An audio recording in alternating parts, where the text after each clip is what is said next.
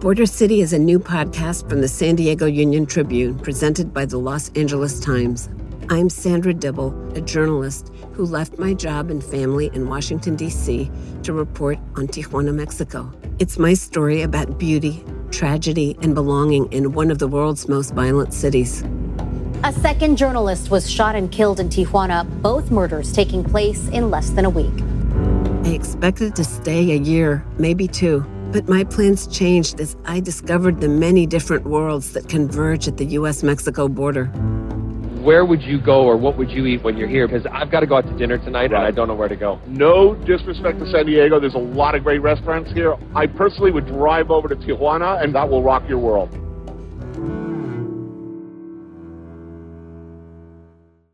Whenever I catch the news these days, I see stories about the U.S.-Mexico border. And so many times, I'm struck by one thought. They don't capture the heartbeat of the place where I've lived and worked for almost 28 years. A new report ranks Tijuana as the most violent city in the world. Borderfield State Park closes at sundown, and just before it, some folks made a dash for the U.S. border from the other side. Oh, they crossed the wall! They crossed the border! They're not coming into this country. They might as well turn back. They're not coming into this country. It's not that the stories are wrong. It's just that in the rush of daily news and in the fury of talk show debates, so many voices are drowned out. I'm Sandra Dibble, and this is Border City, a new podcast from the San Diego Union-Tribune. It's about my time reporting in Tijuana, a city on the busiest stretch of the border, a city both cursed and enriched by its proximity to the U.S. It's about the people who live here and the people who pass through, about the geography that shapes and sometimes breaks them. I was curious about a city that, just like me, seemed caught between worlds.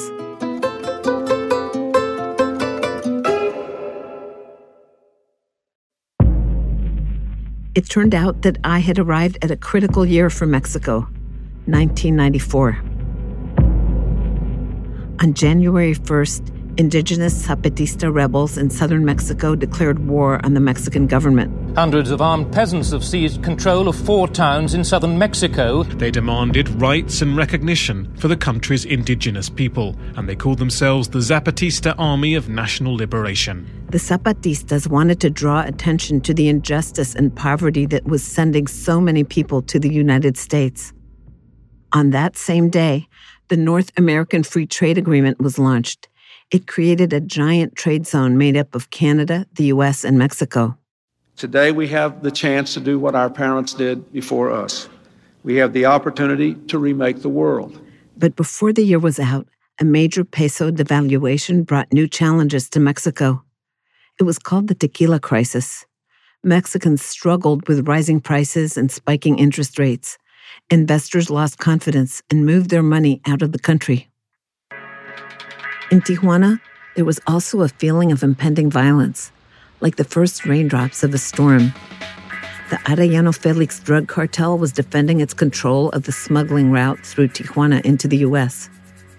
Rivals were murdered. Cops and prosecutors were bribed and threatened or killed. The cartel was run by 5 brothers from the state of Sinaloa. They began as small-time marijuana smugglers, then expanded to cocaine and heroin. They were growing rich and more powerful.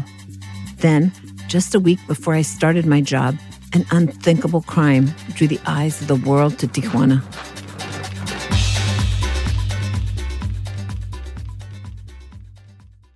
Luis Donaldo Colosio was Mexico's leading presidential candidate.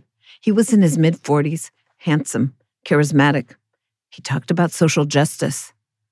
The election was still 5 months away, but Colosio was sure to win. His party, the Partido Revolucionario Institucional, hadn't lost a presidential election in 65 years. Yo veo un México con hambre y con sed de justicia. On March 23rd, Colosio was wrapping up a campaign stop in Tijuana. He was in the working-class neighborhood of Lomas Taurinas. A video from that day shows him trying to make his way through thousands of people. They had crowded into a vacant lot to see him. He could barely move. A lively cumbia played in the background.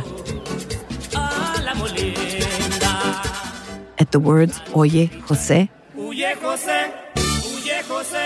a hand with a pistol emerges from the crowd, just a few inches from Colosio. It fires, hitting him in the head. Then it fires again, hitting him in the stomach.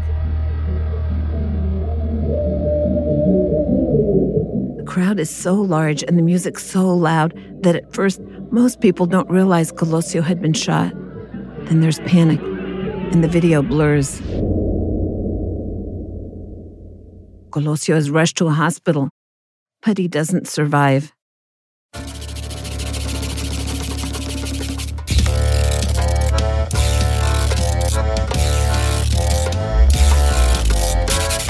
Subscribe and listen to Border City at SanDiegoUnionTribune.com/Border City or wherever you get your podcasts.